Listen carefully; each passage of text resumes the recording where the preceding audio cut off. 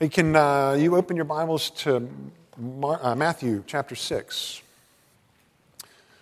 We are in our series on stewardship, and it's just a couple of verses this morning. We are taking a look at how not only last week we were looking at the notion of what does it mean to sacrifice, how do we see sacrifice through the lens of the gospel?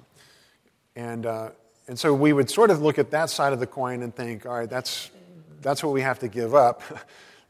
Today, I think it's good for us to look at, well, what do we get? What's the gain in that equation? And so we're looking at the mysterious idea of rewards and what Jesus promises us. So let's stand in honor of His word in Matthew 6. I'm going to read verses 19 through 21.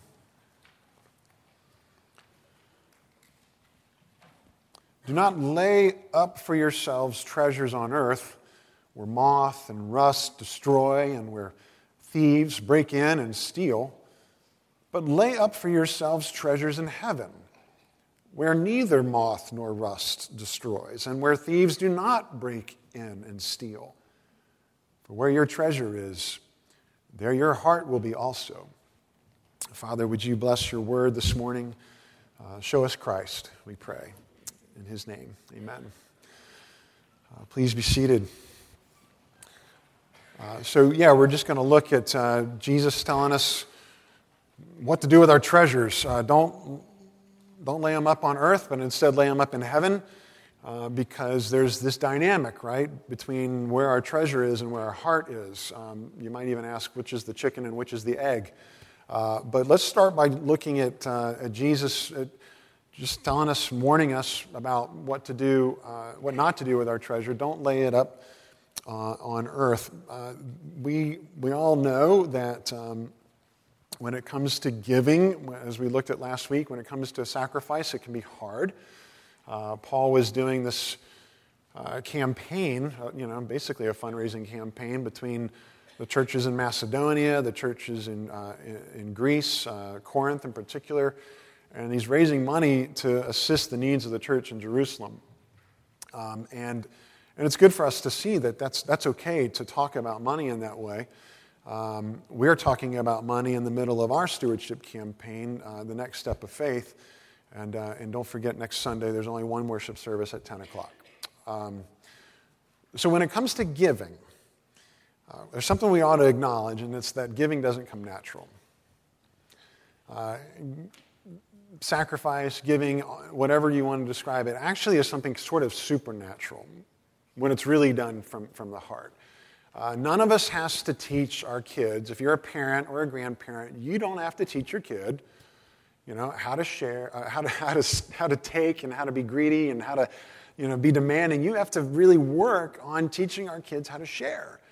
You have to be intentional about generosity with them. Those are the lessons you have to kind of beat like a drum into their hearts. We need it kind of the same way in our hearts. It doesn't come naturally. Randy Alcorn, who I mentioned last week, great little book called The Treasure Principle, writes that there are many roadblocks to giving. Unbelief, insecurity, pride, idolatry, desire for power and control, the raging current of our culture. I like that description. These are not class one kind of currents where you can wear your waders and go in and do a little fly fishing. This is the raging current of our culture, the class 5 rapids that will throw you out of the boat. The raging current of our culture, and often our churches, makes it hard to swim upstream. Makes it hard to swim upstream against this idea that we need to get instead of give, that there are roadblocks to giving, that it's considered normal to spend and to get. And in that light, I wanted to just mention, and I think it's considered normal to spend far more than we even make. I wanted to show you this. This is just a little collection of mine. Actually, all of these letters are addressed to my oldest daughter, Rachel, She's been in graduate school the past year and a half, so most of these have come in the mail in the past year and a half. All addressed to her, and every single one of them, all 60 plus of these, is from a credit card company, offering her, just thousands of dollars in credit. She could, max out her dreams, go get whatever she wants. That's the raging current of our culture is get it now, you deserve it. Gain is good. Even if you don't have the money, that shouldn't be an obstacle to getting what you want. And I think this is sort of the evidence of that. I know there's some, phone number you call to say, hey, take me off of the credit card application list, but this is just kind of fun now. Hey, what application is going to be in the mail today? And I thought, man, one of these days this is going to be a really cool sermon illustration. Today's the day. What do you do with this? This is our culture. This is our culture. Gain is good. Get it as soon as you can. Get as much as you can, and don't look back. That it's more blessed to get than to give. It's more blessed to hoard than to give. When Jesus is warning us against this current in our culture, this raging current, he asks, what does it profit a man to gain the whole world but forfeit his soul? What does it profit you or I to get every single one of these credit cards and max every single one of them out and just get everything our little hearts desire, but at the end of the day, we can have the whole world, but we would forfeit our soul? It's a very short-sighted view of life. Life is eternal. This life on this earth is temporal. And all of our earthly gains, are really risky investments. So Jesus warns us here in our passage of Matthew 6, verse 19, do not lay up for yourselves treasures on earth where moth and rust destroy, where thieves break in and steal. How about this for an image? Proverbs 23, do not toil to acquire wealth. Be discerning enough to desist. When your eyes light on it, it is gone. For suddenly it sprouts wings, flying like an eagle toward heaven. Great image. And Jesus will remind us, well, maybe it's rust that is going to put an end to your possessions. Maybe it's a moth, who's going to eat away at whatever you prize. Maybe it's a thief, and if you've ever been a victim of theft, you know how hard that is. There's other things too. Maybe it's a hurricane that just rips the house right off of its foundation. Everything that you treasure on earth is gone in an instant. Civil wars happen and Confederate currency becomes worthless. Shipwrecks happen and thousands of pounds of gold end up at the bottom of the sea, unrecoverable until technology catches up with ancient shipwrecks and brings all this stuff to the surface that nobody on board that boat was able to benefit from. These just earthly investments are inherently risky, not because we don't know what kind of return we're going to get temporally, but we absolutely know that you're not going to be able to take it with you. Paul tells Timothy, when Timothy is doing his ministry, Paul's telling him, look, tell those who are rich in this present age, and by the way, that would be us. Globally, we're the rich in this world. As for the rich in this present age, charge them not to be haughty, nor to set their hopes on the uncertainty of riches, but on God, who richly provides us with everything to enjoy. So I love that the gospel message is not that, hey, don't pursue wealth. The gospel message is pursue riches in the right context. It's pursue God, who richly blesses us. God is the one who should be our heart's desire rather than all the stuff that he makes, the stuff that he even gives us. because we know that you can't take it with you. I was looking for the verse. It was in the back of my head, naked. I came into the world, naked I'll depart. All right, where is that again? I went into my Bible, software, typed in naked. Where's that verse? Job 1, And then my phone starts buzzing with my accountability software alert. And then, because I typed in naked. And my friend Don Ward, who did our marriage conference, he's my accountability partner, and he got something flagged on his computer about what I was searching. He calls me, says, "What are you looking at?" I said, "Well, I'm doing a Bible search on naked. I came into the world," and he laughed, and we joked that, yeah, too bad I didn't find that image. I was, anyway. So I was just appreciative of Don holding me accountable there, but Job tells us very clearly that we can't take it with us. Psalm 49 reminds us, "Be not afraid when a man becomes rich, when the glory of his house increases, for when he dies, he will carry nothing away. His glory will not go down after him." His glory will not go down after him. If your glory is on this earth, you're going to lose it. If your glory is on this earth, you're going to lose it sooner or later. But what if your glory was in heaven? If your glory is in heaven, if my glory is in heaven, you'll never lose it. In the meantime, we're kind of stuck. We're in this culture. We are downstream of the raging current. It's hard to swim upstream against it. And we end up thinking some crazy things about the stuff that we own. We think it's ours. We think we're going to keep it forever.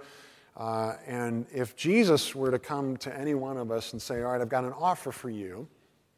You can be ridiculously wealthy today, just for today, these 24 hours, have whatever you want, have all the riches that you can imagine, but then live the rest of your life in poverty.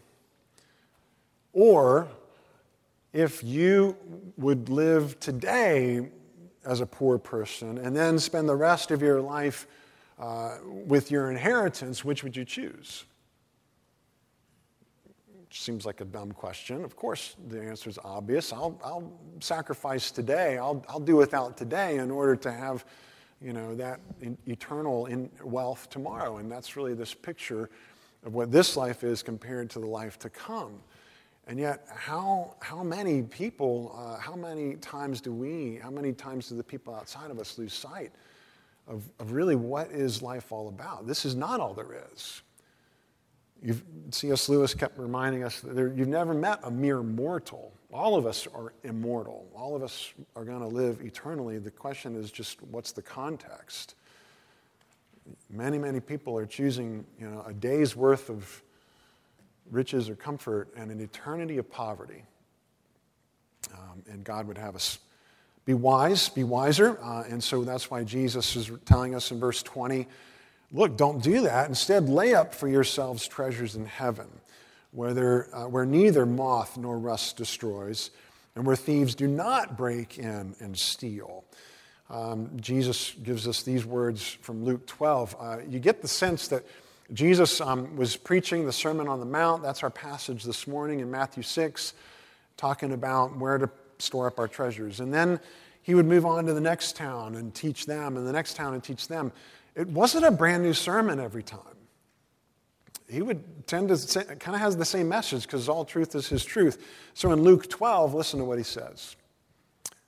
"Fear not, don't be afraid, little flock." This great little term of endearment. "Fear not, little flock, for it is your Father's good pleasure to give you the kingdom. Sell your possessions and give to the needy. Provide yourselves with money bags. Do not grow old, with a treasure in the heavens that does not fail, where no thief approaches and no moth destroys." So Jesus is telling us that investing all of our resources in this world is going to end up leaving us eternally in poverty. But if we invest properly, and provide money bags that do not grow old and a treasure in heaven, then that's the path to eternal life. He does want us to invest in the life to come. He does want us to make deposits in an eternal retirement account. How does this work? Well, we remember from Job. Job says, naked I came from my mother's womb, and naked I shall return, right? So literally, we come into this world with nothing, and we leave with nothing from this world. Contrary to the Pharaohs, you're just not going to take anything with you. We don't see that demonstrated. It's not clear in our heads, that that's true. It's like a proverb, and we theorize about that. Naked I came, naked I depart. But let me point out one place that we're all familiar with, actually, where it is, it's incontrovertible, and where one man lived that reality out consistently, right up to the end, and he absolutely knew what he was doing. He came into this world naked in the poverty of a stable, lived a perfect life, swimming upstream against the raging current of materialism in his day, and then went to a cross and died on a cross, not as the typical artist's depiction is, where he's wearing a loincloth, but we're told in the Gospels that they stripped him naked and gambled for his underwear, basically, and exposed him to the elements, shamefully naked before all those who passed by, under the curse of the cross. Naked he came into the world, and literally naked, literally without a single possession, a single earthly possession, left this world. Why did he do that? So some people would think, well, that was just for him to give us the ultimate example, the ultimate demonstration of what a life that's free from the love of money looks like. That's true. And certainly we need to take a lesson from that. But it's not just to give us an example. It's really something far greater than that, because none of us can do that. We can know that that's an example, but none of us can properly, perfectly swim upstream against this love for money. And when he died on the cross, he was taking away the sin, the repercussion, the sentence for our love for money. That original sin, that inherent nature that's in us even from childhood, where we're just doing this and grabbing and being greedy rather than doing this and giving and being free. And that's what Jesus was reversing at the cross. So that all of us who believe in him, if you've looked to him, I need to have my sins taken away, my greed, my selfishness, my lack of generosity, I need to have all of that taken away, and I need forgiveness for that. And that's what Jesus was accomplishing when he died in our place. So that when we trust in him, we get a new, well, he called it conversion. We're converted. Our hearts are changed, and we begin to be able to have that spiritual ability to swim upstream. We start to be freed from the love of money. We start to be able to look properly at what does it mean to pursue these heavenly investments. What does it mean for us to know that our reward really, truly is in heaven rather than on earth? Back one chapter in the Sermon on the Mount, Matthew 5, if you've got your Bibles open, you can just look at verse 11, where Jesus says, "Blessed are you when others revile you and persecute you and utter all kinds of evil against you falsely on my account. Rejoice and be glad, for your reward is great in heaven." Rewards are tricky. What are the rewards? How should we understand these rewards? We don't want to become mercenary. We want our motives to be genuine. So let's just make a couple of things clear. Jesus unapologetically gives us the motivation of some kind of reward. There's some good consequence for our belief-based behavior when we're obeying the gospel and doing what's consistent with our Christianity. Jesus says you're going to be rewarded for that. And there are consequences for our behaviors in eternity. And I don't think it takes a scholar, a biblical scholar or that, to recognize that God's judgment is just. And when you look at heaven and hell, we know that those destinies are not uniform in their existence. There's gradation. And so while, for instance, when you think of sin, all sin is sin, but not all sin is equally sinful, maybe is one way to think about that. There really is a difference eternally between a little white lie and somebody who's doing something far more heinous. And in the same vein in heaven, there really is a reward for belief-based behavior. And those who are living more consistently out of that belief, out of the gospel of Christ's love for us, and I want to love others, I want to love God and live consistently with that, Jesus promises reward. When you get a credit card application, the way that they're enticing you to sign up for this credit card is how? A reward. Maybe you get 1% back. Maybe you got, the double cash back card, or maybe you've got some really cool card that gives you 5% back on gas or on groceries or something like that, up to $6,000, and then it drops down to 1%. See the terms and conditions that apply. Now think about Jesus giving us that parable of the seed that's sown. And it's on different soils, and when it falls on the fertile soil, what does it do? It produces a harvest, 30-fold, 60-fold, 100-fold. Everything we do, God notices. Everything we do is going to be rewarded in a sense. It doesn't matter if you don't know exactly the nature of it. It's the fact that Jesus is saying this is a positive outcome for your decisions and your choices today. What if your reward was 100%? 100%. Everything you give, everything you do, everything you offer to God for the sake of the kingdom counts. And I know that the prosperity gospel people have abused this mercilessly, like mercenaries. But just because somebody abuses a doctrine doesn't make that doctrine untrue. So I just want to make it very, very clear that Jesus doesn't stutter. And he says things like, look, when you give to the needy, do it in a way that's humble and not showy, and your Father who sees in secret will reward you. Don't think that's not true. Don't abuse that, and don't think that, what that means is that he's going to give me a bigger house here and 2 cars and, great teeth. That's not the reward that he's talking about. There's a heavenly reward. And the funny thing is the world is saying gain is good, spend, spend, spend. Jesus' gain is good too. Heavenly gain. Get all you can. What was the phrase? Greed is good. There's a good kind of greed when it comes to the blessings that God offers us, not because that we spend them on ourselves, but because when we're doing the things that God calls us to do as his disciples, we're blessing people.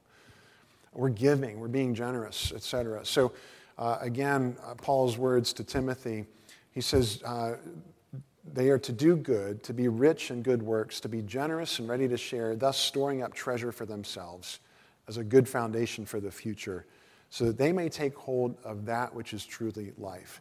Gain is good. It's a good thing to want to have these blessings in eternity. Later on in our passage here, if you've got Matthew 6 still open, look down at verse 24. Jesus is still talking about our treasures, and he says, no one can serve 2 masters, for either he will hate the one and love the other, or he will be devoted to the one and despise the other. You cannot serve God and money.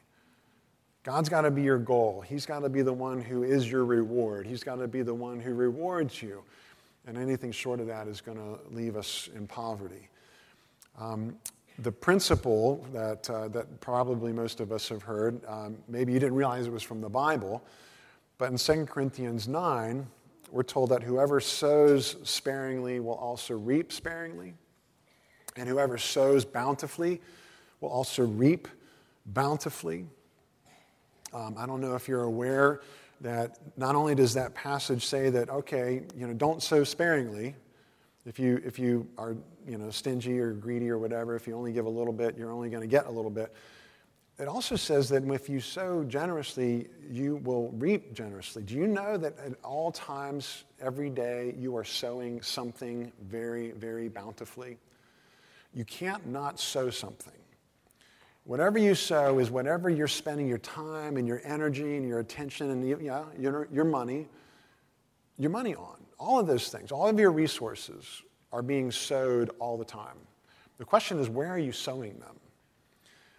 And we sow our resources in all kinds of, good things, family, your marriage, your job, your kids, your friendships, your grades. Those are fine. Nothing wrong with those things. But if you're sowing and investing all of your resources in those things to try to suck life out of those things,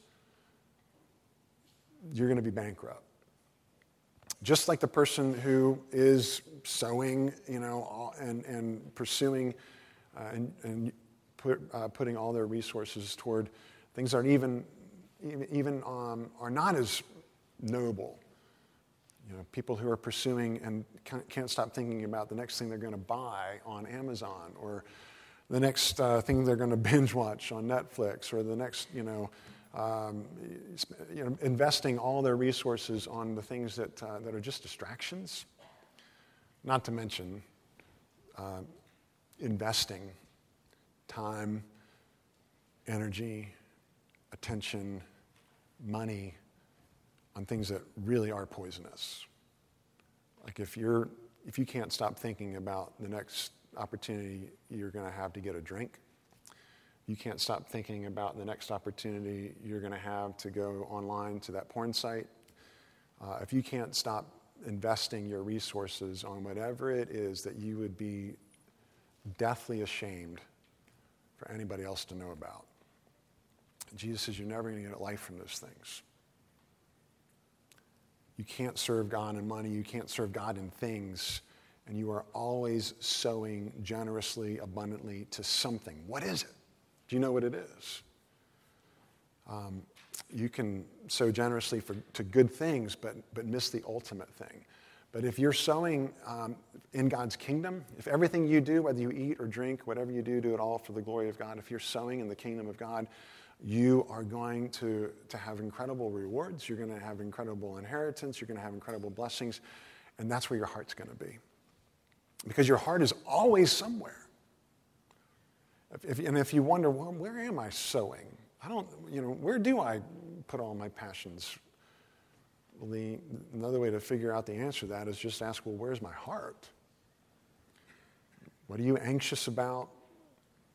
What are you sad about? What are you angry about? What gets your heart, going? Well, that's where your treasure is. And that probably takes some digging and some reflection to think more thoroughly through that. But, what is it that you're thinking about all the time? Your heart is going to be invested in whatever you are sowing. And if it's on earth, your heart is going to inevitably be kind of filled with all those, negative fruits. But if it's in heaven, guess what?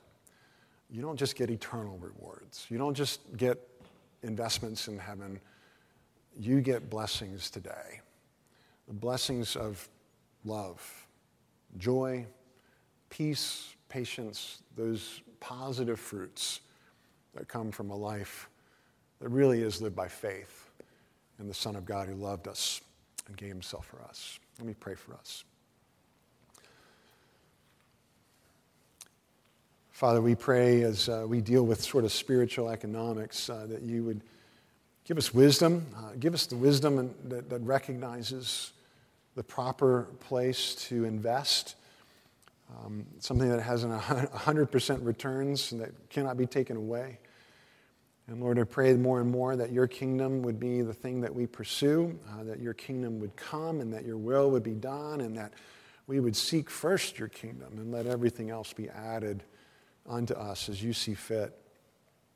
Lord, we do swim upstream against this raging current, and we do need your forgiveness for the places where we get stingy, where we get anxious and we get selfish. Lord, I pray more and more as we get convinced by your gospel, as we get overwhelmed by your love, that our lives would reflect more and more your life, where you gave constantly and even gave of yourself.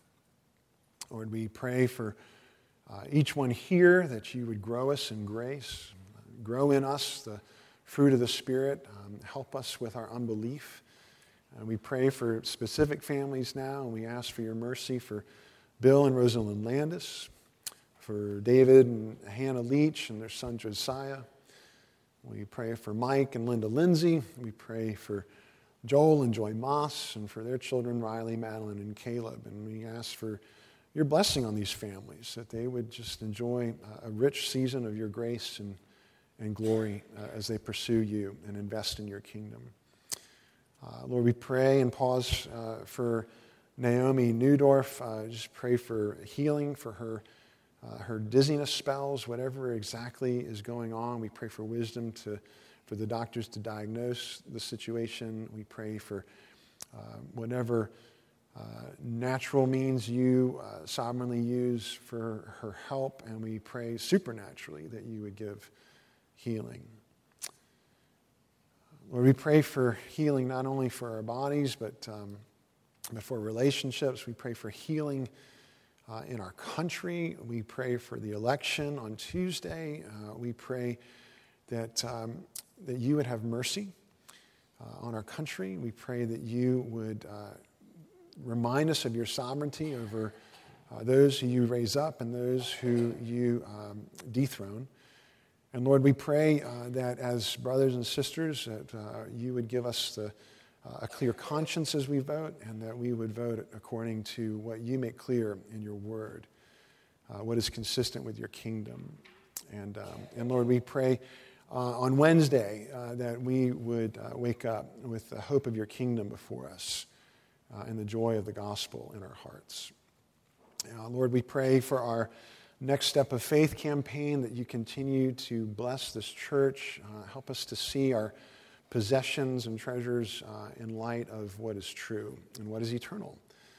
And we pray that you would help each one of us as we pray to know and discern our purpose, our role in your purpose for Tabernacle, and look forward to what answer you will give for each of us as we try to discern a meaningful and a joyful sacrifice to make. Lord, we pray for these tithes and offerings, that you get glory as we give cheerfully, generously, Lord, not as an act of self-congratulation or even a response to what would be manipulative. Lord, instead, may your gospel guide us, and may your kingdom be what we are making primary. In Jesus' name we pray. Amen.